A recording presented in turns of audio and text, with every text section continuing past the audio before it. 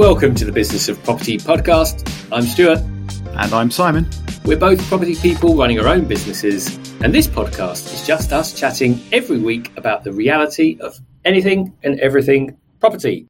And I hope those of you that listened last week enjoyed the show. I know that Simon and myself really did, in terms of talking about mortgage rates and what that means to us as property investors and landlords. If you haven't listened to it, suggest that you do, because we're going to just reflect on what's happening at the moment, appreciating the fact that the world could well have changed once again by the time we've recorded this and released this. And just a quick ask from me, if you haven't already, please do leave us a rating and or review on your podcast player of choice. That would be gratefully received. And as always, if you do want to get in touch with us or for us to talk about anything, please do reach out to us on @BizOfProperty via Twitter. I know we have Alfie Chats who reaches out to us regularly, and we're going to talk about Fixed and Tracker today, which is something that Alfie wanted us to talk about. And of course, as always, you can reach out to us via thebusinessofproperty.com. But Simon, so we met with Simon Glastonbury, our resident broker of choice, and we were just talking about the rates at the moment and reflecting on how high they are getting, relatively speaking. What were your immediate thoughts and takeaway from that conversation?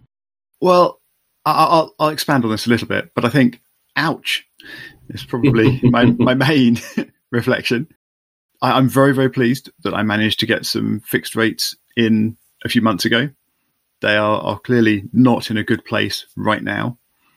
I'm slightly concerned that in less than a year now, I have got 2 more fixed rates expiring, and I will have to do something with those mortgages. And of course, we have no idea what's going to happen over the next year. Maybe rates will get higher. Maybe they will go higher and come back down. That is what I'm sort of hoping for. Maybe they will just stay level. I don't know. I don't think they're going to go down massively. I mean, we talked about this last week with Simon as well. None of us thought rates are going to go back down to how they have been a year ago. In fact, never mind the last decade or so.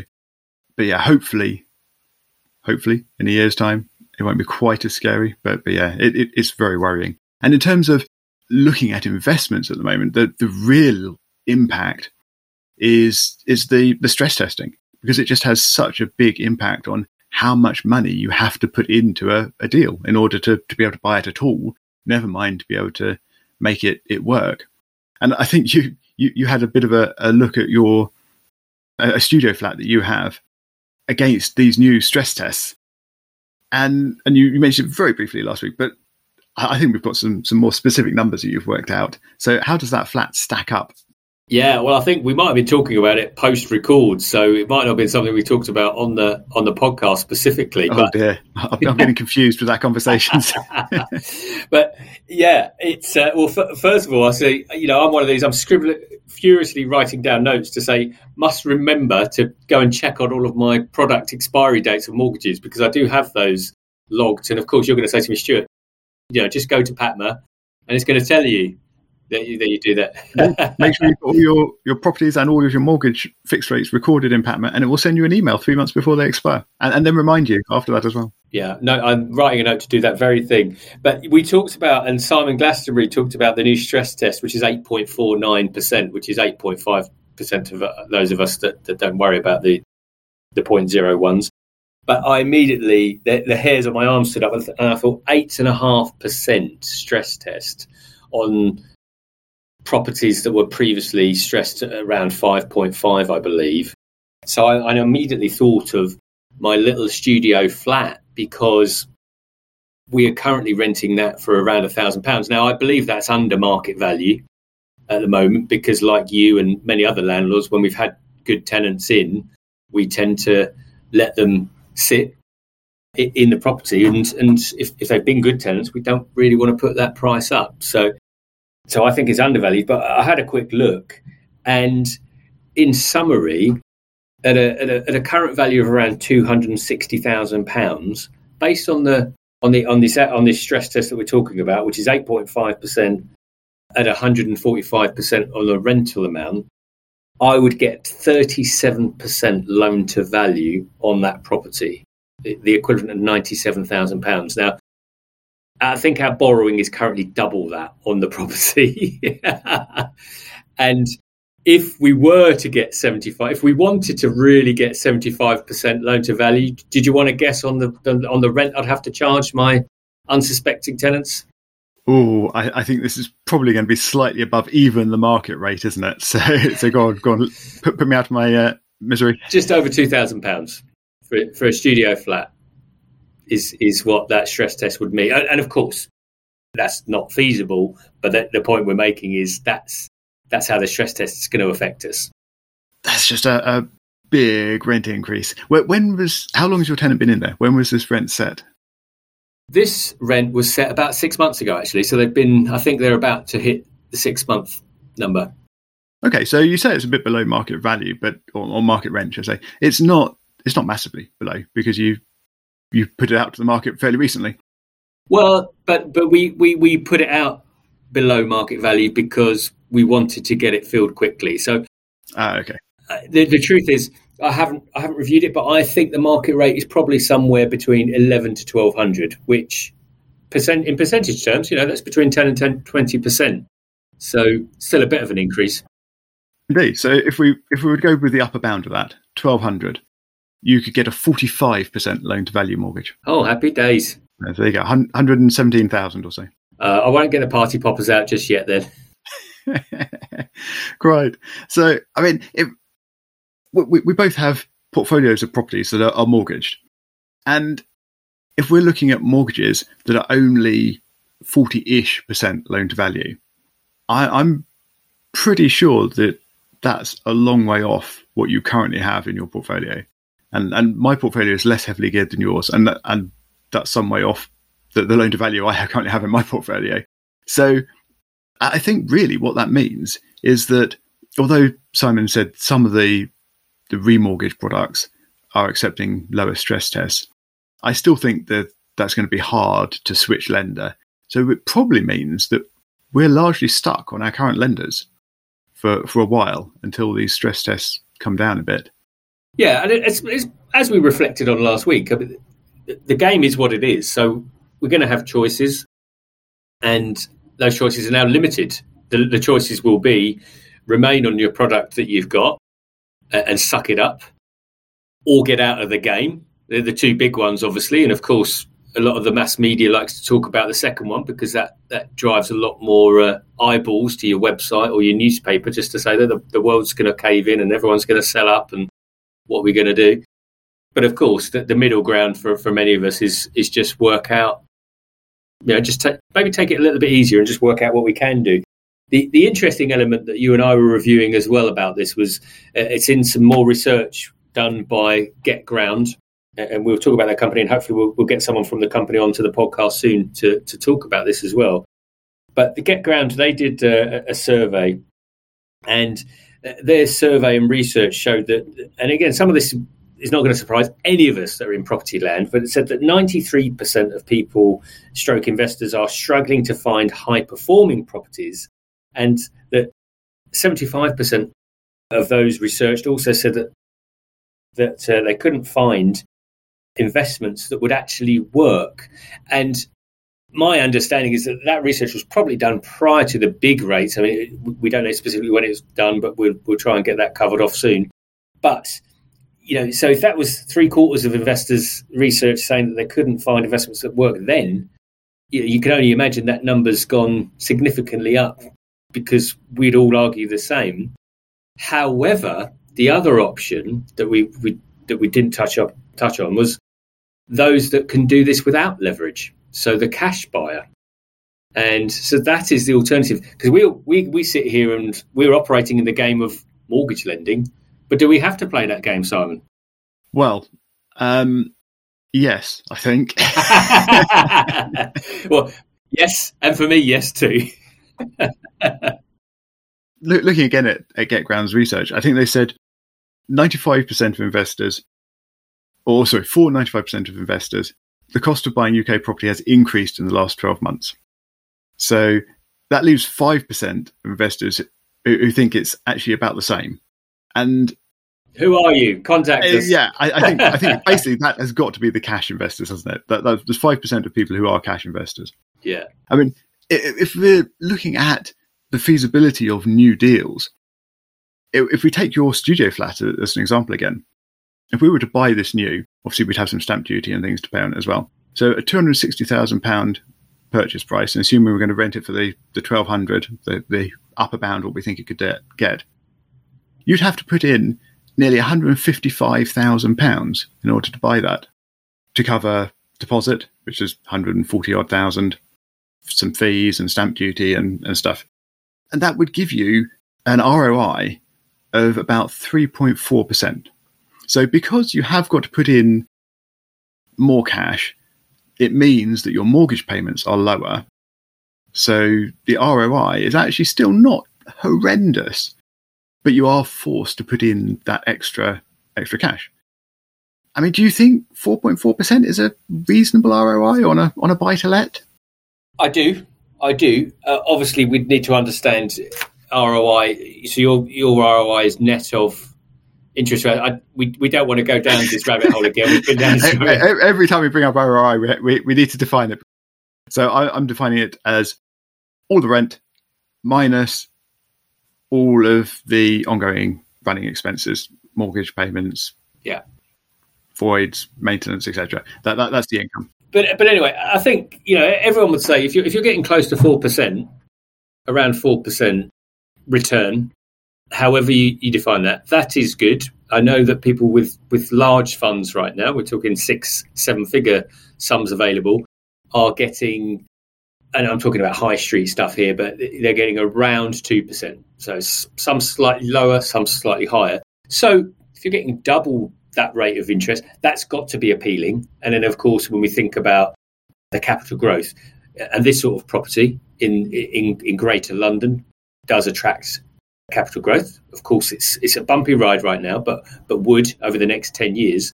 So yeah, I'd say 4% is appealing. I mean, on my maths, I just did a quick yield calculation when I was looking at this, and I think it came out, and this is probably where we don't want to go too deep, but if anyone is concerned about the terminology we're using or our correctness of it, do reach out at Biz of Property.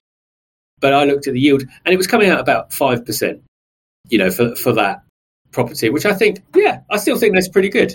Even if you're a total cash buyer, even if you went in at 100% cash buy, which I know some people have, and that they're in that fortunate position, they've worked hard to get there, could get that 5%. Why not? Because they can take their time, they can be patient, and maybe go for a much lower loan to value product at some point in the future if they want to release some of that capital. Yeah, I mean, in actual fact, if you went in with no mortgage at the moment, because mortgage rates are quite high and things, if you went in with no mortgage, you'd actually get an ROI of 4.5%. So yeah, you can actually get better return on investment, excluding capital growth, if you do it without a mortgage. Yeah, and that was my back of fag packet was saying that. But of course, we know that there's only going to be a limited number of people that have got £250,000 in the back of the sofa waiting to be used. But the point we're making is that there are other avenues, and while certainly me, may well be shocked with the prospect of a 37% loan to value, just ain't going to happen in my world. But 50 to 60%, I'd love to get there. Actually, I'd really like to get there, because what that would mean is I'd have better options, hopefully a little bit more liquidity if needed. So yes, we can all be a little bit Chicken Little, particularly if we read too many of the front pages of the mainstream media. But as I think we talked about with Simon Glastonbury last week, it's really about resetting, the parameters that we work with if we want to stay in the game. That's if we want to stay in it, and I personally do, because I enjoy playing this game. And the other thing we talked about last week was really just reflecting on the fixed rates versus the trackers, and we talked about how they measured up to 20 years ago, 10 years ago. But Simon, you did a bit of research, which I thought was pretty good actually, and required a bit of effort. You looked at the last 20 years, the product you have been on in terms of variable rates versus what you would have paid with fixed rates and their fees, and just measured up the two in the last 20 years, which for me personally is a really interesting little piece of analysis. Can you tell us a little bit more about what you did? Yes, what I did. So I put together a spreadsheet and I put into it the mortgage that I've had over the last 20 years. I mean, I've simplified it very slightly, but largely speaking, this is a real mortgage on a real house that I have actually had over the last 20 years. And this is the house that I bought as my own home initially, so it actually had a residential mortgage on it. So perhaps the rate was perhaps slightly lower than it should have been, but it was a 1.25% above base tracker. So I don't think it's that unrealistic for something that could have been a buy-to-let and things instead. But yeah, so I put together a spreadsheet and I went back through the Bank of England website to look up all of their past base rates. And they've got a brilliant page, just lists them all out. And I went through and put them into a spreadsheet. It's surprising how many years there are multiple changes of base rate, though. So I had to sort of average those out. So I've tried to cover that. And then, by way of comparison, I had to construct how this might have looked if I had been using fixed mortgages. And for that, I had to find some historic fixed rate mortgage rates. Too many rates there, but never mind. And if you're wondering, no, Simon doesn't have a day job. This is just what he does for fun. I am actually supposed to have a day job, but yes, on some days I do less of it than I should. So yeah, these rates, I thought, I'll just ask Google and see what I can find. And although I was rather frustrated by this, I am going to mention them by name. One of the first hits I looked at was a Statista website, I think. And I went there, and what did they do but show me a page with a really promising looking title and then a big paywall. And I couldn't see the graph, I couldn't see the numbers behind it or anything like that. So I thought, that's really annoying. Back to Google, keep searching. And I took another couple of hours or so to hunt around. I found some old Bank of England, I found current Bank of England statistics reports that show mortgage rates for the last few years, but they don't go back far enough. But then there are older releases from the Bank of England of the same statistics report, which then has further years back. So I started digging through those, and this was getting a little tedious. And I had a break and had a quick chat to my wife about this, and she's obviously thought she could do better than me, which is fair enough, normally the case. So she went and had a look for these statistics as well, and obviously did a similar Google search, found the Statista website, clicked through, no paywall. She could see all the numbers. So she had indeed managed to prove that she could do it better than me. Thankfully, this meant that I could then look at her screen and find out all the interest rates that I wanted for the last 20 years for fixed rates. So anyway, I'm sorry for making you listen to that long rambling rant about you needed to get it off your chest. As we know, this is therapy for us. I'm afraid in this particular case it is. But anyway, the summary is I went back and I put together a sequence of taking 5-year fixes. So every 5 years I refix. So over the 20 years I've got 1, 2, 3, 4, 5 remortgages because I've got the one just at the end as well. It's quite interesting. The rates, I'll just list each of the rates for the different mortgages. So the first one would have been, I think, about 5.8%. So relatively high. But then when I would have remortgaged 5 years after that, it would have gone up a bit to 6.1%. And then the next remortgage would have been after the crash of 2007, 2008. And the rates had come right down. At this point, the Bank of England base rate was 0.5%. But the fixed rate was apparently still about 4% for a 5-year fix. So relatively high. It wasn't until another 5 years where the Bank of England base rate had been really low for a long time now. It was only at that point that the fixed rate would have been about 1.99%. So about 2%. So those fixed rates gradually came down over that time, but they were quite high for the first 10 years. Perhaps even by recent standards, relatively high for the first 15 years. So the big reveal is that on the tracker rate, over the last 20 years, I have paid quite a scary number, £120,000 of mortgage interest. That is really quite scary to think about, but it's spread over 20 years. It's not too bad, really. But if I had been taking 5-year fixes and refixing every 5 years, and this does include a little bit for fees, because obviously they're involved normally when you take out a remortgage, over that 20 years, bouncing from fixed to fixed would have cost me £176,000. So by being on a tracker and staying on a tracker, which was sort of accidental really, I've managed to save myself some £56,000, 32% of what it could have been over the last 20 years. So, Stuart, are you going to convert all of your mortgages to trackers now? Well, the first question is, could you lend me 55,000? No. Unfortunately, it's fictitious money. Well, I mean, that is just really interesting to me that, you know, if you'd have gone the fixed route, which is my preferred method, and obviously my investing is slightly different because we're HMO investing, we'll talk about that.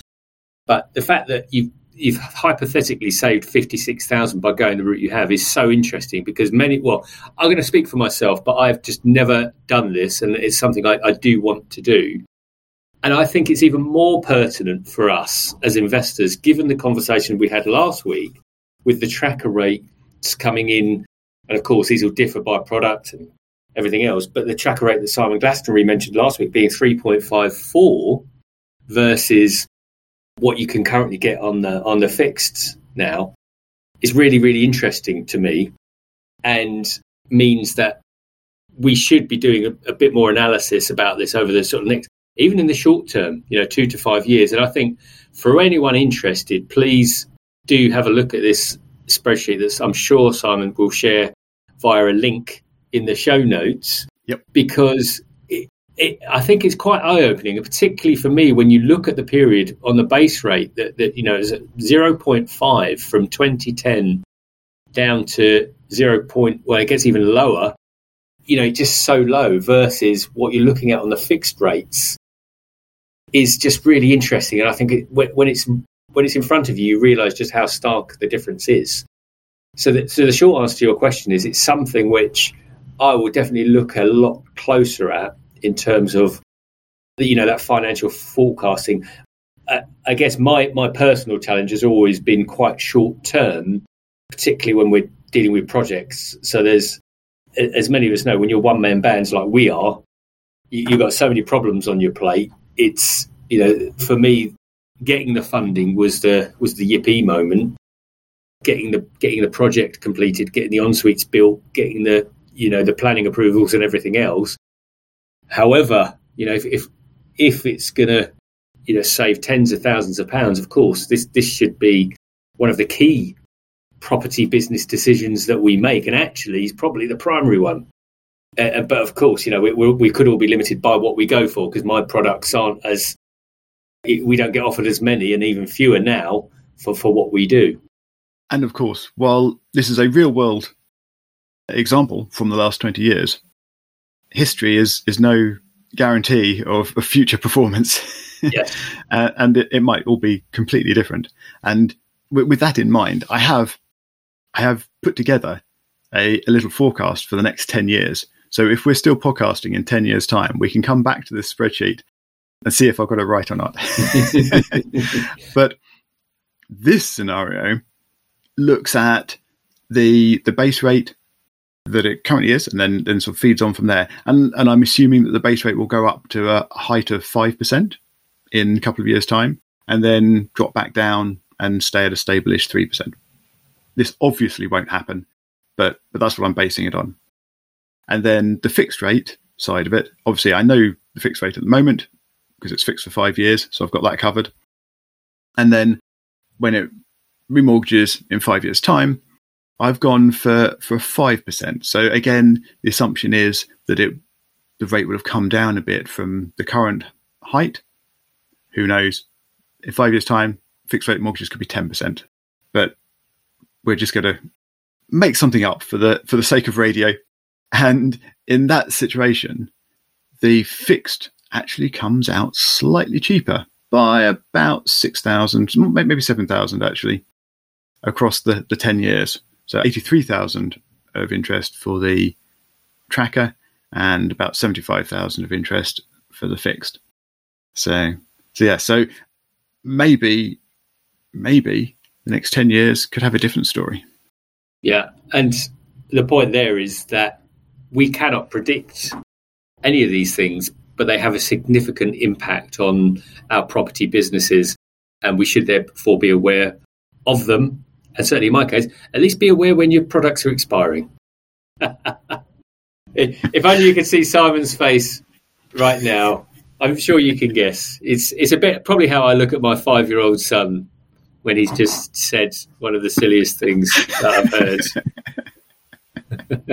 Oh, dear, when he's asked me, when my 5-year-old son's asked me why we can't put bananas in the toaster, that's the look Simon just gave me.